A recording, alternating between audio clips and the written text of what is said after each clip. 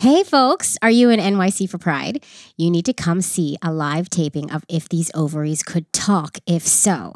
This show is in partnership with WNYC at the Green Space, and the special guest is stand-up comic Jessica Kirson. She is amazing. You need to see this. The show is on June 10th at 7 p.m. For tickets, go to ovariestalk.com and click the live events button. This episode is brought to you by BetterHelp. We are happy to have them on board. Yes, we are. Woohoo! Hello. Welcome to If These Ovaries Could Talk. Hi, guys. I'm Jamie. I'm Robin. We're your hosts. And as always, we have, oh my God, like we have like almost a continuation of last week this week. We do. Last week this week. It's like a John Oliver title. Yeah, I guess so. Yeah, but it's a continuation because last week we spoke with a woman who works Sheila at the foster from agency. the Graham Agency, who we love. And this week it's a couple who actually fostered. Yes. So we wanted to say before we get into it, so obviously we post the episode on Facebook in our communities and other LGBTQ groups to try to like get the word out about the podcast, but also to share with people who want to hear this, right? And, you know, we posted that we were dispelling the myth that LGBTQ people can't foster. Right. And I got a little flack for my posting from someone named James Finn, which I appreciate. Yeah. Thank you, James. Yeah. James said, here was his quote was that LGBTQ people are practically excluded from fostering and adopting in some parts of the U.S. is a fact, not a myth. I think your post is irresponsible in not acknowledging that. You shouldn't be calling reality a myth, though I am certainly all in with your efforts to encourage fostering. So, you know, thanks, James. It's a good point. It's very valid We're point. a little in the bubble here in New York. And, you know, I mean, we did only speak to the one agency who is obviously very open to LGBTQ folks. But what we're hearing from you is it's not that way for everyone. The rest of I actually also just saw a post in one of the lesbian communities that I'm a part of on Facebook. I didn't comment on it. I wanted to, but I didn't. What did they say? They said they had just had their first discriminatory experience. In foster care? In foster care. They had just gotten married. They were excited. They've always wanted to foster. And I don't remember where they were. I feel like it was Texas. But they said that she was on the phone with a foster agency just asking about how to get started. And the woman asked, well, what does your husband do? And she said, well, actually my wife, blah, blah, blah. And then the lady on the other end of the phone got very tight-lipped and it got very awkward. And then basically the conversation ended. Wow. Yeah. So it is there. It's not easy everywhere. Yeah. But then we have Crystal and our Angels episode from season 2. They were in a very small town in Texas and they were very out about being LGBTQ and they had a great experience. So I guess it's maybe agency by agency and it's like check the agencies by you and see. So we still have a long way to come. Yeah. The fight's not over. So thanks for that, James. It's a good point. Yeah. It's really good to hear that because, you know, sometimes we're putting things out in like our bubble and it's nice to hear that as well. So yeah, thanks for that. Anywho, you know what is coming up in 3 weeks, Jamie? Oh, what though? What's coming up in 3 weeks? Is it our live show at the Green Space? Be. People, get the tickets now. If you guys have not gotten your tickets yet, I'm very disappointed in you. You just got all mom like there. I did. I You're going to have a consequence. I was disappointed in them this weekend. If I get home tonight and there are not some tickets bought, there will be consequences. There will be no more screen time. We told our kids that we were disappointed in them because they didn't acknowledge Mother's Day for either one of us after both of us separately told them, like, guys, just even if you just say, I'll listen to you today, that would have been the greatest gift. Oh my God. I think I went a little hard though. Like Maxine was crying. I was like, just turn it around. It's 7:30 in the morning. Just be good. we had a. It was our Mother's Day. Mother's Day is hard. Crappy. Oh man, it rained all day too. So, woo. All right. Well, 3 weeks to our show. Get the tickets. Go to ovariestalk.com and there's like a little tab. You just click in there. It says live show, and you can get your tickets there. Yeah, make this part of your Pride. Yes. Events. This is Pride Month, June in New York. World Pride. June. World Pride. All right. Part 2 of foster care. We're talking to Jess and Holly, a couple who fostered, and they had a little bit of a tough road. So we're going to hear, we heard a lot of the good stuff last week, the support from Graham, but now we're going to hear like some of the reality. Should we bring them in? Which is highs and lows. Yeah, highs and lows. You know, and they're beautiful. Let's share it, right? Everything I say gets weird to you, Robin. A little bit. Can we just bring them in? I think they'll appreciate. Okay.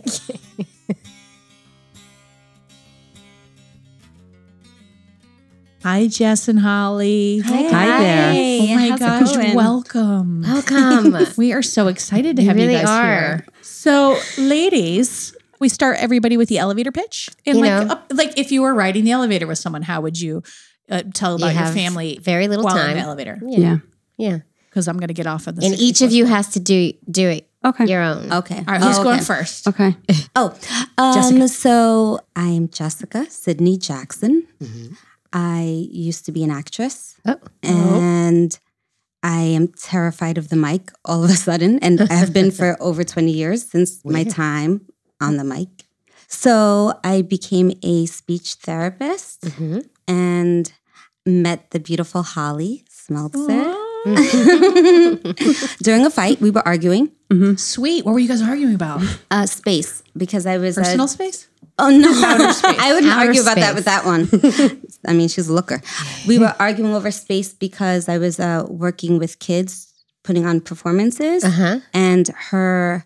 At the time, she was the site director of the after-school program. And so they were fighting for the same space. You were like, I have the gym on Tuesday at 4. You're right. It was the gymatorium. Of course, Yeah, it's always the gymatorium. Was it a school in the city? No, in Brooklyn. Well, yes, in Brooklyn. Also, I've never heard gymatorium before. Yeah, it becomes an auditorium when they set up the folding chairs. Sure. Yeah, it's still called a gym. Okay, so you were arguing over space, you met, and you fell in love. Yeah. That quickly. Yeah, well, not so quickly. I had to wear her down a little. And then we went on a first date. Yes. I'm not trying to steal your time. No, go ahead. We went on a first date. Well, I thought it was a first date. She did not necessarily think it was a first date. That's true. Oh. Yeah. You were just trying to get the gym space. By the end of the evening, we knew. Yeah. Because you're making out. Yeah. Well, almost. Not yet. Not yet. You took it slow for lesbians. They had moved in, but they had not made out. Exactly. Right. We already planned our whole future. Yeah. Yeah, exactly. You know, had the kids baby and talk. everything. Yeah, exactly. And then we kissed. So then we moved in together, really, as our older daughter says. I think Holly came over one time and then never left, which was the real lesbian way to do it. Yeah, and so we just started our family after that. How did you start your family? Well, I have a 13-year-old daughter, 14-year-old daughter. Oh my God. A 14-year-old daughter that you had when you were 16 because you look. You don't. I don't even understand this. So generous. So she was from a previous relationship, and she lives with her mom. Okay. And Hal and I started to talk about being foster parents, hoping to adopt, and that's how it happened.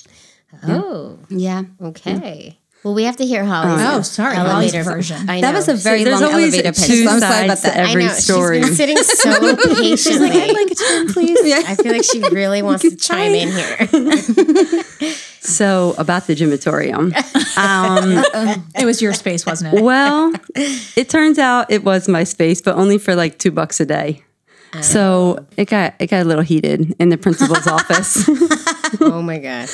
No, but really, I've always wanted to adopt, and we just talked about how, we wanted to have our family non-traditionally, and adoption was always a way. And we decided to foster, which was a pretty crazy thing to do. What made you decide to foster? Like instead of going the traditional, I guess more traditional of adoption. Well, just adoption is as almost public servants. Adoption is out of our budget range. Yes. Yeah. Got it. So we decided, I guess we decided to try fostering to adopt, but not just fostering to adopt, but fostering to also help grow our family and help support our community. Right. So It's amazing. Good people. So we just recertified for our 4th year? Or 3rd year? I think third year. I think third year. Our 3rd year. Yeah.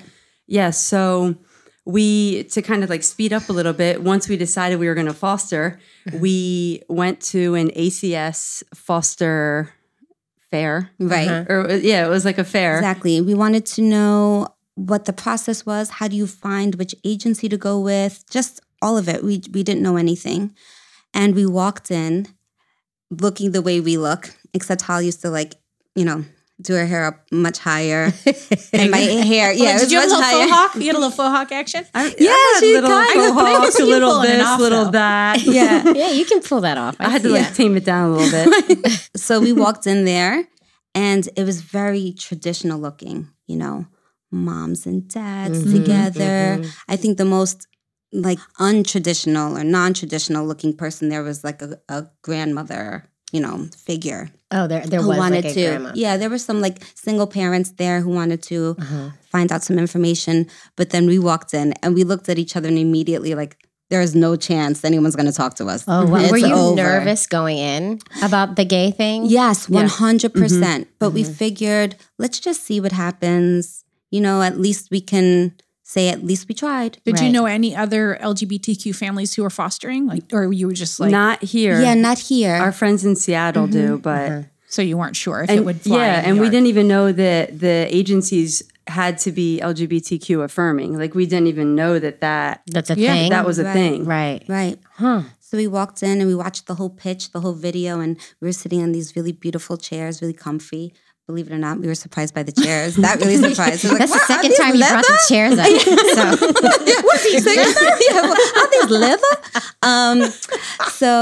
And eventually they took away the beautiful chairs and they said, okay, now mingle. Go. Yeah, try to find an agency to sign up with. And there were all of these tables set up and Holly and I were like, oh man, this is so overwhelming. Nerve-wracking, and we started laughing because everyone was lined up. They looked so prepared. Like they really knew who they wanted to sign up with. They knew where to go. Yeah, they knew and we didn't know. And I could just see you two like standing in the middle of the room. Exactly. And I have you in my head holding like one of those giveaway bags. Those like duffels that says like adoption agency and you're both like... Yeah, pretty much. It got like competitive. And we were like, okay, look, we're just trying to talk to people and get to know like what the agencies are about. Right. And the process. I think more than anything, we really just wanted to know the process and what the chances would be. But as we were standing there just whispering to each other and laughing because we were so nervous and we were thinking, what are we doing here? What the hell are we doing here? Someone from Catholic Charities were, girl, hey girl, you sweeties need to come over here. We're like, what? Is that guy talking to us from Catholic Charities? Catholic Charities. This is you're like we're together, right? Exactly. And then someone came over and said, "No, they're coming to us next. They're coming to us first." And so everybody wants the gays. Yeah, everyone wanted the gays. Everybody wanted the two moms. Did you get any sense? What was it? The two moms thing, or did you get any sense of just you seem sad? They felt bad for us. They're like, you know what? Maybe someone needs to adopt the two of you. You know what? Over time, we found out that they really love the gays and they really need the gays. And why is that? Well, we found out that a lot of kids are actually kicked out of their homes because they identify, right? Or because even if they're questioning, even if they're not really sure themselves, if they are exploring who they are and their identity, they very often are chastised or they're abused into conforming or just kicked out. Even in New York City. I know. It's just something you don't think, but obviously, of course, there's all walks of people here, all walks of life. So, they wanted us and we were surprised. But also, I think during the process, I realized as we've had kiddos come and stay with us that the kids are really used to a non-traditional life. Right.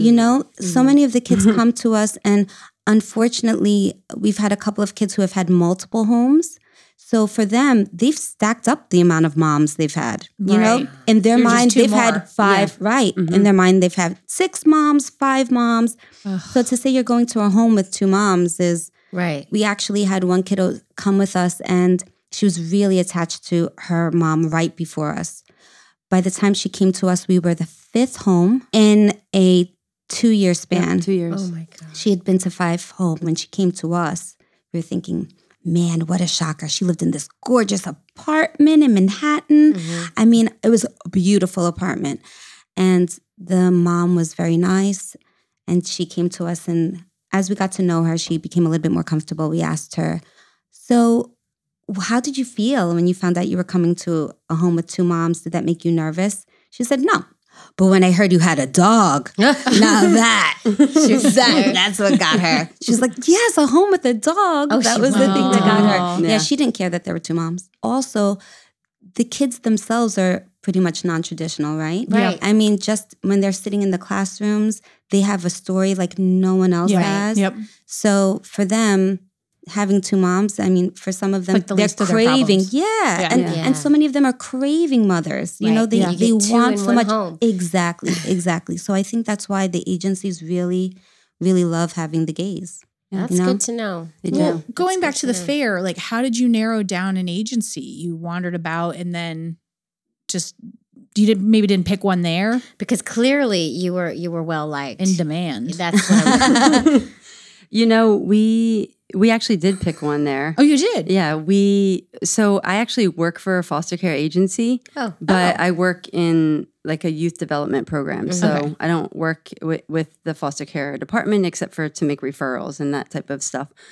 But we just kind of mingled around the tables and got pulled back and forth. And we eventually ended up settling with the agency that we settled with. And I think that really what it came down to was talking to the person who was at the table. Right. Because, you know, for us, connections and talking really is a lot, and like the intuition. And we hadn't really done a lot of research on the different organizations before we got there. And so we were kind of really banking on the interactions that we had. And we felt like whoever was presenting was a representation of the agency. Yeah. And we just really connected, and we still really connect and really appreciate the lady who, I guess, onboarded us. Shout out to Anne Reed. What? Robin, we talk a little bit about therapy on this podcast. A little bit. Actually, a lot. Yeah. And what stops you from getting help, Robin? I mean, so many reasons. No, but honestly, it's really hard to find someone. And then I've got to find the time to schedule it. And it's like, you know, when you're already in like not a great place emotionally, I think those are things that can just make it too much to navigate. You know what I'm saying? No, I know. I do. And we've talked about that. But also we have a new sponsor, BetterHelp. Right. And it's basically online therapy, which is like what you're all about. Love BetterHelp. Yeah. I mean, I just think it's such a fabulous idea to be able to sign up online, which we know I love, but then they get like a snapshot of what's going on with me, and then they match me up with a licensed professional therapist. And basically within a day, I could start chatting with a therapist. Like that's huge. It really is. And I think it's also really important just to clarify that BetterHelp isn't a crisis line or a self-help group, which I can't handle. It's actually professional counseling that you can do securely online. I think, and we know this about me, that the online part is like revolutionary. I know. I mean, I could do meetings online. I can call my family on a video chat. Like, why not therapy? And then there's no like hour to commute or that like awkward wait in the lobby. Right. While you're going in there. Awkward wait. I hate that wait in the lobby. I know you do. Me too. But listen, I just really appreciate that they have a ton of all these different counselors with all different types of expertise. So the cool thing is you can say that you want someone who specializes in LGBTQ issues or is LGBTQ friendly. Yes. You know? And another cool feature that you can use like with your online account, you could send a message to your counselor and then you can get a timely and thoughtful response. And that's like in addition to being able to schedule weekly video and phone sessions. Like that's awesome. And BetterHelp is committed to helping you find the right counselor. So if you start off with someone and the vibe is just not right, which totally happens, right? You can easily change and get this, it's free. Amazing. I know. And their prices also, get this, are cheaper than regular in-office therapists. And what? There's they more? Have financial aid. Ugh. Jamie, it's like BetterHelp wants you to get help. I know. I'm just saying. I know. I think we all need it. So, but anyone out there who thinks they'd like to find someone to talk to, just visit betterhelp.com/OCT and you could join the over 500,000 people taking charge of their mental health with the help of an experienced professional. And our listeners get 10% off your first month if you visit betterhelp.com/OCT. Do it. Get it. So I have a question. When you were talking about the kiddos coming in and then going out, do you get to say, I would like something more permanent or something more short, or you just get laughing. Always laughing.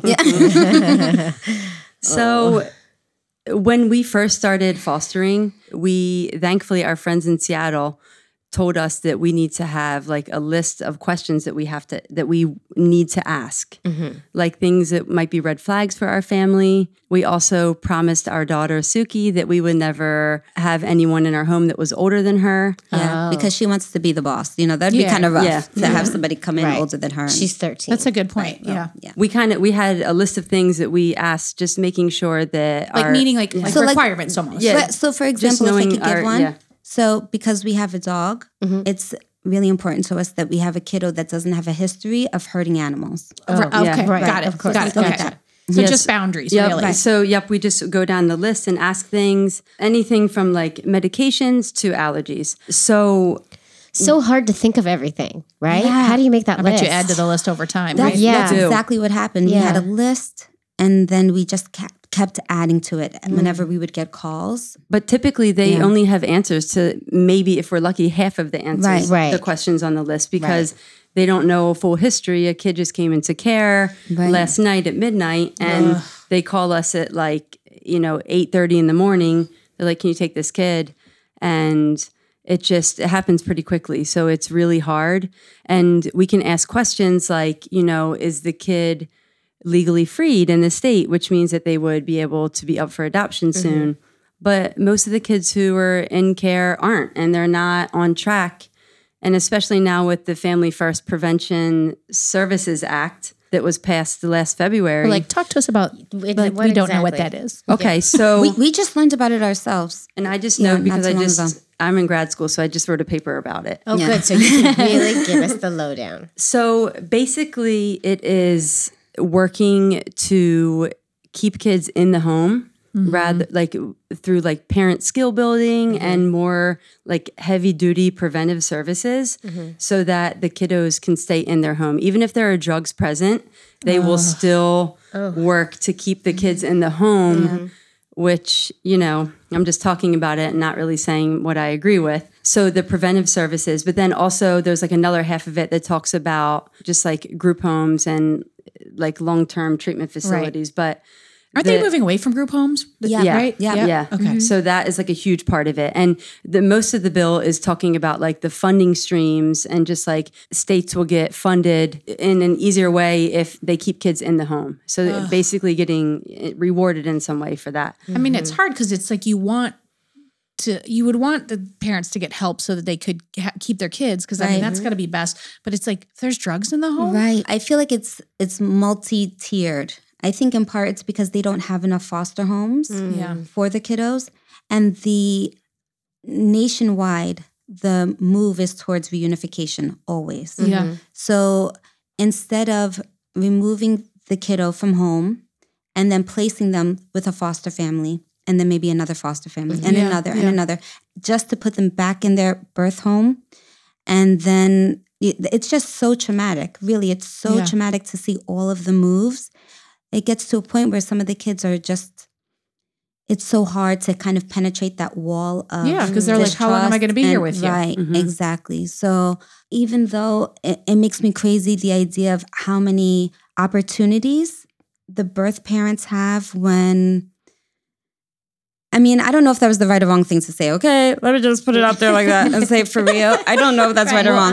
But the truth is, if I'm going to keep it funky here, they get a lot of opportunities, so many, because the courts really want the reunification to happen. And we understand it because there's so much attachment there, right?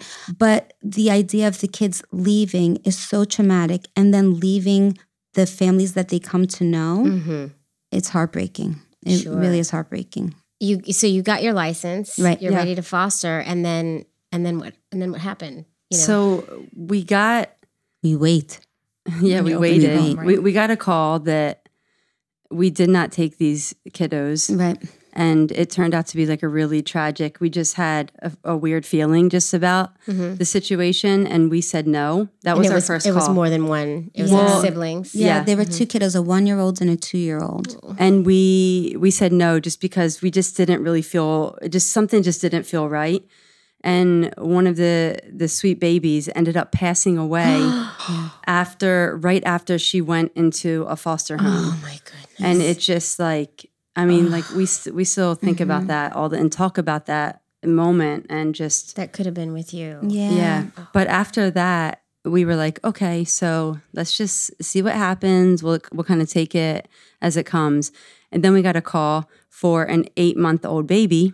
And we said yes right away. Yeah. We just knew right away. We threw out that list of questions. I think. We didn't even know her name. We said yes. Because when they call you, they don't tell you very much. They just say, I have an 8-month-old. Right. You don't know. Home right away. Right. And so you ask the gender, the age, because you have to make sure you're certified for whatever age or gender that they are trying to place. And then that's it. You don't know the ethnicity. You don't know the religious background. You don't know anything unless you ask.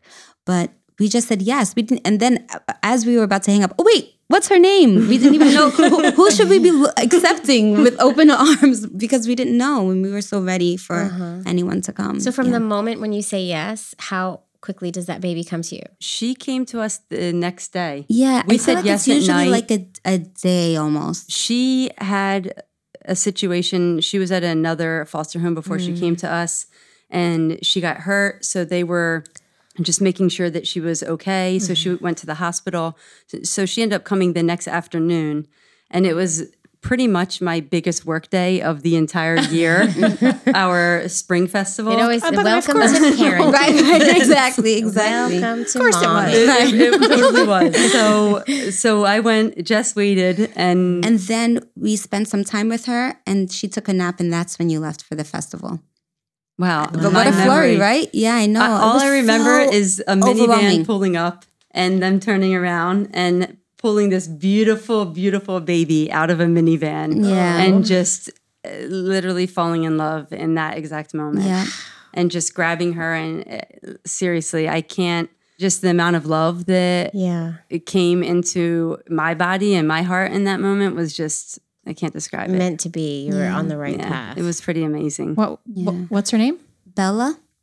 Yeah, which is so perfect, right? Bella. Yeah. Sweet Bella. And so when they handed her to you, what was she like? You know, A feather. She was 8 months old, but she was like swimming in a onesie that was for 0 to 3 months. She was swimming in it. She was only 13 pounds, super duper light, huge eyes. She was so like welcoming. She came to us without crying. Wow. And the two of us, You're crying. We start tearing up and she just came right to us, but it was so sad. She didn't know how to respond to her name or anything. She was just so willing, you know? And so that was the first moment. And then we introduced ourselves to the people who brought her because we didn't know. Yeah, you're like, give me that baby. Exactly. Hand her over. Exactly. How long do they stay with you? Are they just like, here's the baby, beep, beep, and they take off? Or do they sit with you for a little bit? Bye, guys. Good luck. You got this. You did the training, right? Right. They don't stay too long. They come in and like check to see where she's going to sleep. Even though we have like our home study, you have to have an annual home study done, and they just like check to make sure there's food and make sure there's beds for. you have to have like a room. You have to have a room for that. Yeah. Well, not for, I think it's 0 to 3 or 2 years, 11 months. They can stay in the room with you and then they have to go into another room. And that makes sense. Yeah. You know, my 17-month-old is still in the room with us. Yeah. No judgment. So Bella came to us and it was such a beautiful spring day. And she was such a sweet baby. But like Jess said earlier, she really had a hard time connecting. And even she couldn't sit up. We did like belly time with her. And she absolutely, I know that like a lot of babies hate it. But she absolutely hated it. But she really just didn't have any like grasp motor skills. Skills. She literally every single meal for over a year and a half was a fight. Yeah. And just like getting her to swallow. All she wanted to do was to drink milk, and she had an allergy. And so when she came to us, she was on soy milk. Well, right. we didn't know. We had to figure that out. But we ended up switching her to cow's milk. Yeah, so she, diarrhea, or not cow's throw milk, up. goat's milk. Yeah, and every time that we would try like oatmeal, you know, the soft baby oatmeal, she would gag. And so it was, and then she was 13 pounds. We're trying to get her, trying to get her weight out up, of 0 to 3 month onesies, and trying to get her to hold some food down. And then on top of that, trying to get her early intervention services, which we were pretty sure she needed OT, occupational therapy, and physical therapy. Mm-hmm. And thankfully for Jess for really understanding that system and literally not taking no for an answer. How long did it take us? Were they saying you didn't qualify for services? We couldn't get an answer. We literally couldn't get someone to come to our house and evaluate her. So much red tape. Yeah. And that's, by the way, I hear that in the public school system too. Yeah. Not just in foster care. People who think their kid needs services and you have to get that covered. To be so diligent. Yeah. And I know other parents who've been like, just won't, like they get a no diagnosis and they say, no, you will give my kid services in that. Right. So in Belle's case, the pediatrician was just like, I don't understand this. The previous home she was in, there was no motoric development happening. She really needed as much help as possible. So I don't know why she wasn't evaluated sooner. Yeah. Yeah, it's just strange that she was 8 months old and not doing any of these things yet. So only drinking milk. That was it. Right. Well, that's probably why. It's one of the reasons she wasn't putting weight on. She was only drinking milk. Well, we found out too that she was pretty much put, I guess, in one of these swings. Oh, yeah. I guess in the doorway. Mm-hmm. Oh, like the jumpers? Yeah, I guess so. Oh, geez, they're not supposed to be that young, though. Or some kind of swing or something. Yeah. But they said that the bottle was propped up around her with blankets. Oh. She was held very rarely. So we were told. So she just didn't have any of the motor development. So we started watching her and noticed that she had a weakness on the right side of her body. Mm-hmm. So then we really pushed it and we told the pediatrician and she said, yeah, let's try all these things. Amazing pediatrician which we found out happens with the kids who are in care. They see pediatricians who are a part of the foster agency. Oh. It's very cool. I mean, it's really amazing. They have their own set of dentists and pediatricians. Oh, that's nice to know. That's like a great support system. That are in the know about the foster, about their possible issues, I would assume. Right. Yeah. I guess, and they share like the same kind of like database or files, so they know everything that's happening, all the visits that happen. It's that is like the best communication in foster care, I think, is that aspect of it. I never thought of that about that because otherwise they should. Every house they went to, they would go see a different doctor who has no history of And I imagine the amount of files that would get lost. That's brilliant. Yeah, so it's amazing, especially in the system where they go through so many case planners. Mm-hmm. Yeah. So it's nice that the doctors are pretty much the same people that they see, or the nurse practitioners. Mm-hmm. But so, she basically pushed it forward and she said, I'm kind of concerned. I'm wondering if she had a stroke while in utero. I know. And so we're like, what? Well, then maybe we can. I don't know if that's possible. I know. Yeah. Well, apparently it is. I called up EI and said, hey, so they think the baby may have cerebral palsy caused from a stroke while in utero. Immediately, they came. Immediately after that. But it was after like 6 months of sending back and forth questionnaires and surveys to EI. And then finally it came through. But we had to be diligent. To have to, you just want your baby to be helped. Yeah. And I think that's the thing too about having gays as parents, as foster parents. I mean, we're used to fighting, right? We're used to fighting for the things that we need and fighting for our families and fighting for recognition and visibility and all of those things, right? To move out from the margins. So I think that's another reason why it's really important for the gays to foster. Yeah, I think it really is because we fight and advocate more than maybe, I don't want to say the average. Non-traditional or traditional. Yeah, the regular. Those cisgender. Yeah, exactly. So those heteros. Got care for her at that point? Yeah. So we got care. We ended up with 2 incredible providers, an occupational therapist and a physical therapist. Amazing. And we're still friends with them. Mm-hmm. They are truly incredible humans. And she received the care basically the entire time that she was with us. So she ended up staying with us for just shy of 2 years. We went on trips. We went to Maine. We went to Vermont. We actually were asking her mom if we could go to Europe with her. And we had just about got a yes. And so we were so excited. We were going to get her a passport. And she was thriving now. She was thriving. She was walking. Yeah. She was jumping. I mean, I know those sound like little things, but when you get those early intervention goals where it's something like, I mean, when we look at the videos of her now and we say, oh my gosh, look at how she was holding the spoon and she was turning and her wrists. It's amazing. She literally never crawled. She did a one-arm scoot. Yeah, she did. It was the other arm was a little weak. Yeah, so she never crawled. But throughout the time, I kind of jumped ahead. Throughout the time that she was with us, the goal changed from return to parent to adoption. Sure. And that's the goal for you, or that's her permanency goal. Okay, so that's like what the agency sets up, or while she was with us. Yeah, while she was with us, they kind of monitor. You have to have these meetings every few months to see how the kiddo's doing, how they're doing in the placement with you, how they're achieving goals, and all of that other good stuff. And how the parent is doing. And if they see that they're not making progress within a certain amount of time, we've been told that if it's like 15 to 22 months, they start the process of terminating parental rights. And that comes through the court.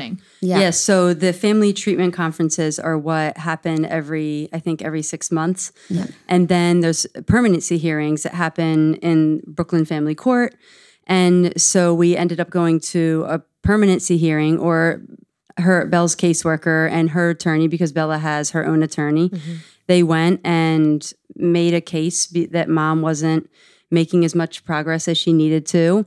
And so they started the process of terminating her rights and also changed the goal to adoption. And the mom knows this. Yes. She may not like it, but she knows that's what's happening. Yes. Right. And so we always tried to make sure to say, look, we want to maintain this relationship. You know, this is not about us keeping Belle for ourselves. You know, we know open. how important, right? Yeah. It's so important that she knows the full scope of everyone in her family. Right. And like really, truly being open to that, knowing that could mean anything. Right. Yeah. But still being willing to take that, because ultimately she's who brought the reason that Bella came into our lives. Right. But you want to adopt her. Yeah. Yes. That's what you want to happen. Yeah, we think it's the safest place for her to be. And I mean, we just adore her. We love her. She's our baby. So fast forward again, February 14th, 2017, we got a call, and 18. It was 2018, yeah. Last year, February. Yeah. Of 2018, we got a call, and they said basically ACS failed to prove neglect on the initial charge. On the first charge, like when Belle entered the system, right? They failed to prove neglect. Not saying that there was no neglect. They just failed to prove it. And therefore, every single thing that happened after that day didn't matter. You started all over again. So they said, Bella's probably leaving tomorrow to go back to her mom. Oh my God. So did the mom get a lawyer? The mom had a lawyer. Oddly enough, the lawyer who filed the petition for everything to be overturned, she fired him. So it was odd because it took so long through the courts for it to come through. And it turns out that the lawyer that she had at that moment wasn't even the one who filed the petition. But yeah, she had some pretty hardworking lawyers. So the agency, who I have to say was incredible throughout those 48 hours, they tried to file along with Bella's attorney, because Bella's attorney wanted Bella to be adopted because she's looking for, in her mind, Bella's best interest. Right. So they filed a petition to stay, which just basically would mean that Bella could stay with us until they had a chance to retry the initial charges. I think that's my understanding of it, more or less. Because she still hasn't met the level of what would be acceptable, but that doesn't matter because there's no proof of neglect. Right. Yeah. Right. So because on that charge, when it got dismissed, no judge dissented. They all agreed that it wasn't. And that, so basically they said no. And so on the day after, on the 16th, Bella left us in the morning. Yeah. And it was like, how that's terrible. Yeah. Right? And it was, I mean, the thing is that we have our feelings and our trauma and our sadness and our grief, But really, the thing that really gets us is thinking about hers and you are the loss only family that she suffered. Yeah. So, and literally we packed up every single thing that we could of hers because we didn't know what was going to happen. And we spoke to her one time on the phone about 2 days later, but we haven't seen or spoken to her other than that because her mom doesn't want us to be there for whatever reason. Yeah. Are you able to keep tabs on her through the agency? No. So once, in a usual case, what would happen is, since reunification is the goal, it would be like a kind of like a weaning off process. Yeah. So that they spend like 1 day with a parent, then 2 days, and then like a whole weekend, Friday to Monday, or, on and on. But because the charge was overturned, everything was immediate, and it was as if it didn't happen. So there are no tabs kept on her legally. The agency was amazing because they really tried to offer every kind of transitional service that they normally offer parents. I think it's like for a year or two, they offer transitional services after reunification to really support that process so that to support the birth mother. Right. So that the kiddo doesn't end up back in care. But Bella's mom refused everything. Right. And she doesn't have to take and it. she didn't have to. Because again, there was no neglect. And how old is Bella now? She's 3. She went to a facility. So we weren't expecting that. She went to a rehab.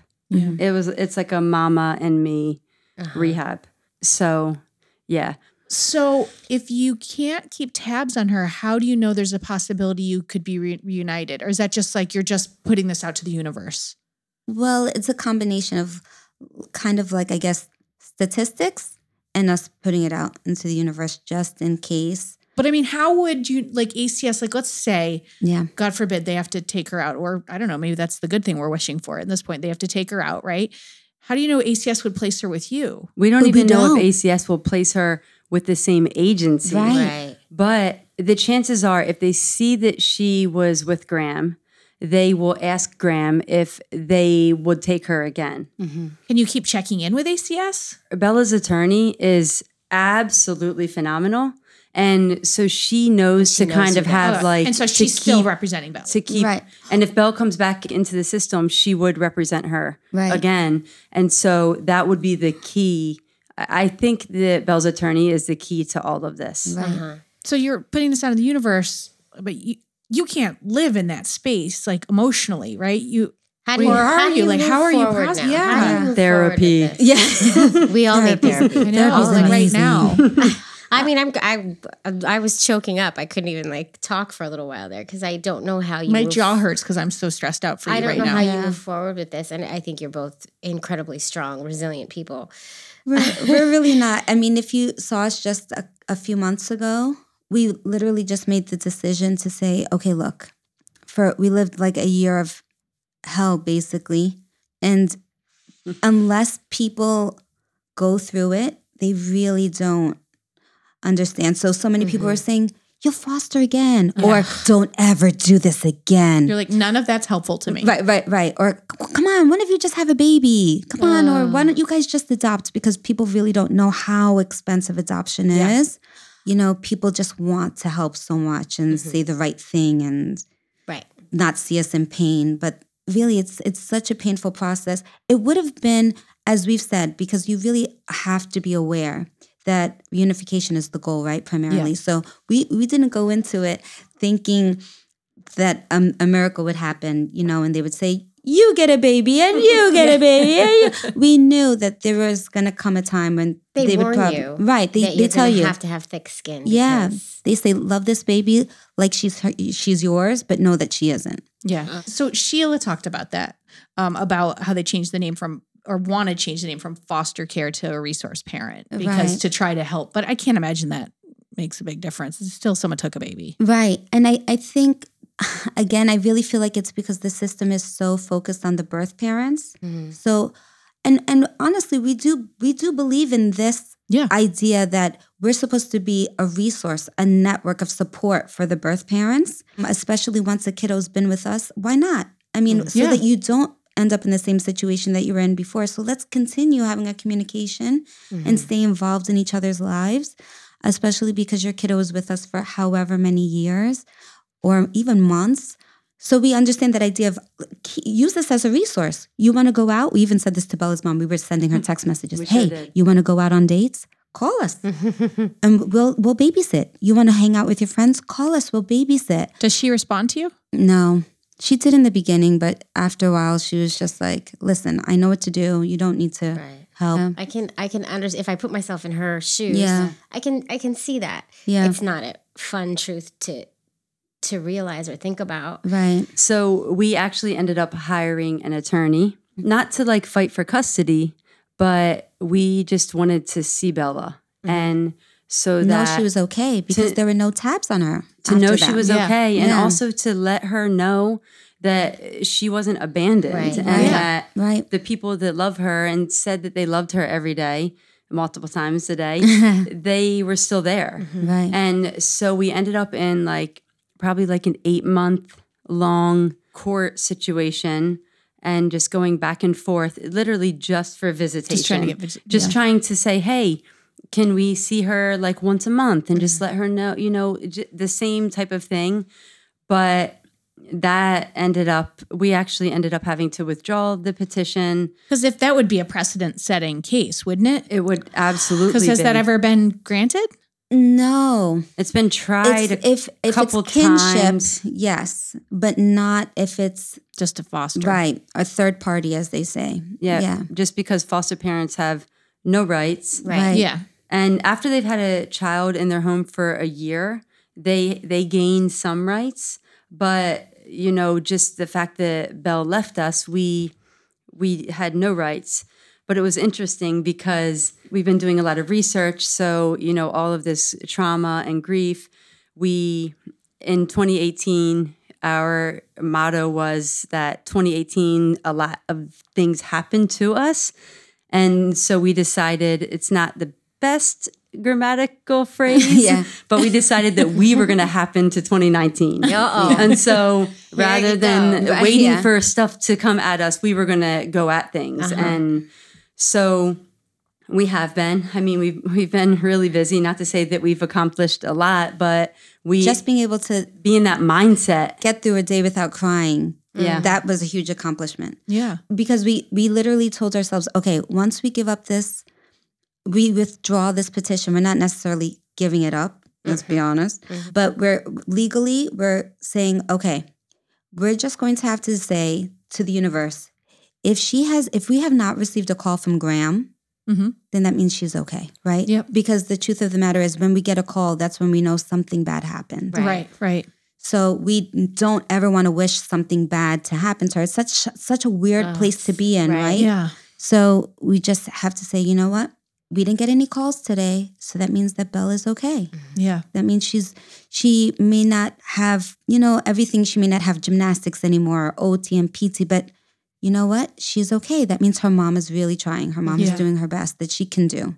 The positive spin on a not so positive situation. Yeah. Well, and we don't want to deter any of your listeners. Well, we're gonna come to a positive side of this. There's always a silver lining. Yeah, always. I feel like you guys find it somehow, no matter what. We still laugh a lot. Yeah. I mean, we do. We make each other laugh a lot. Suki makes us laugh. And we just... Oh, yeah. Suki's in this whole situation as well. So she had to deal with losing a sister. Yeah. What advice would you give to, besides, that you mentioned that we need more LGBTQ parents, like foster parents, resource parents, whatever you want to call it. What advice would you give to folks who are standing outside the fair like you two once were?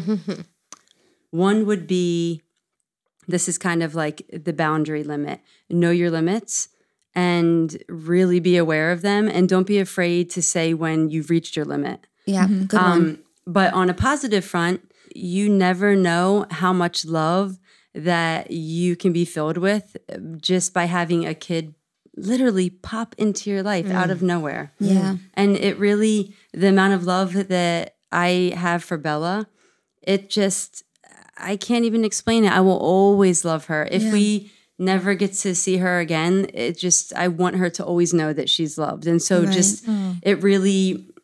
foster care really is full of love. And you get to see kids who have challenges that I could never even dream of having, and they overcome them. And they're so resilient. And they're so resilient. I know. That is such an incredibly profound thing to see. Yeah. And, people would always say that Bella was lucky to have us, and that would really make us crazy. Yeah. Because we're like, no, and this is not meant to be corny, but truly, we were the lucky ones. It's because really true. We got to be blessed by her, energy and her love and her giggles and her hair pulls and whatever she felt like doing. Yeah, it's really true. And I feel like that's true of any kid who goes into your home. Even if the kiddo's not the right fit for your family, you learn so much about yourself as a parent and as a human being. And to see that this little person, whatever age, has gone through so much more than you could probably even imagine, and that they're still walking and talking and willing to love someone is incredible. Yeah. I mean, it's incredible. I think the advice I would give is the idea of trying to reach out to others, because we really do try to maintain great relationships with as many people with positive attitudes at the agency as possible. I mean, I've run down hallways saying, excuse me, are you a foster parent? Yeah. I mean, we've connected with people that way, have made really great friendships with other foster parents. It's so important to try to not do it on your own. We're really amazed by people who do it as single parents. We're amazed because it's so much. So if you are a single parent, just really try to reach out to other people. It's really important. Build your community. Yeah, it's really important to be able to talk with people and be surrounded by people who literally may have gone through the same thing just months before you. Right. And they get it in a way that other people might not understand it. It's hard to empathize if you've never been through it. Yeah. Right. I mean, I think the two of you have shown you're so sweet. We just met you and you're showing all of this empathy. Crying. Yeah.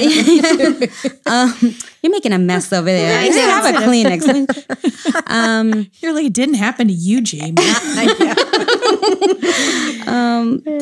I think people really do try. It's just really hard for someone who hasn't been in it to give advice on what to do next. Right. Yeah. Right. Or how to pick yourself up and keep going. You're going to, and I'm putting this out into the universe for you guys. You're going to go, you're going to fucking rejuvenate the shit out of yourselves. Yes. In like a more positive, less swearing way. And you're going to come back and no, swearing. Coming to you. Yeah, let's do it. Let's do it with the swearing. Yeah. Fuck yeah. I said that. Do that 2019, bitch.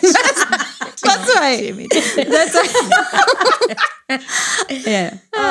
Well, I mean, beauty. I thank you guys for sharing your story, because thanks so much for having us, really. There has to be other people who now don't feel so alone because you shared that story. We hope so. And if that's true, we hope we meet them. We don't know any other. Well, listen, we're going to. Besides the ones in Seattle, our friends in Seattle. Right. When we put this out there, we will put your social media handles, and people should feel free to, we'll tag you everywhere and anywhere. And people could also reach out to us at ovariestalk@gmail.com. And we actually do get a lot of people, more and more so lately, who are writing in. And wow, that would be amazing. So we'll connect you. Thanks for letting the laughs come out too, because I know it was so heavy. And that's how we do. So thank you so much, really. Yeah. Yeah, it was really nice.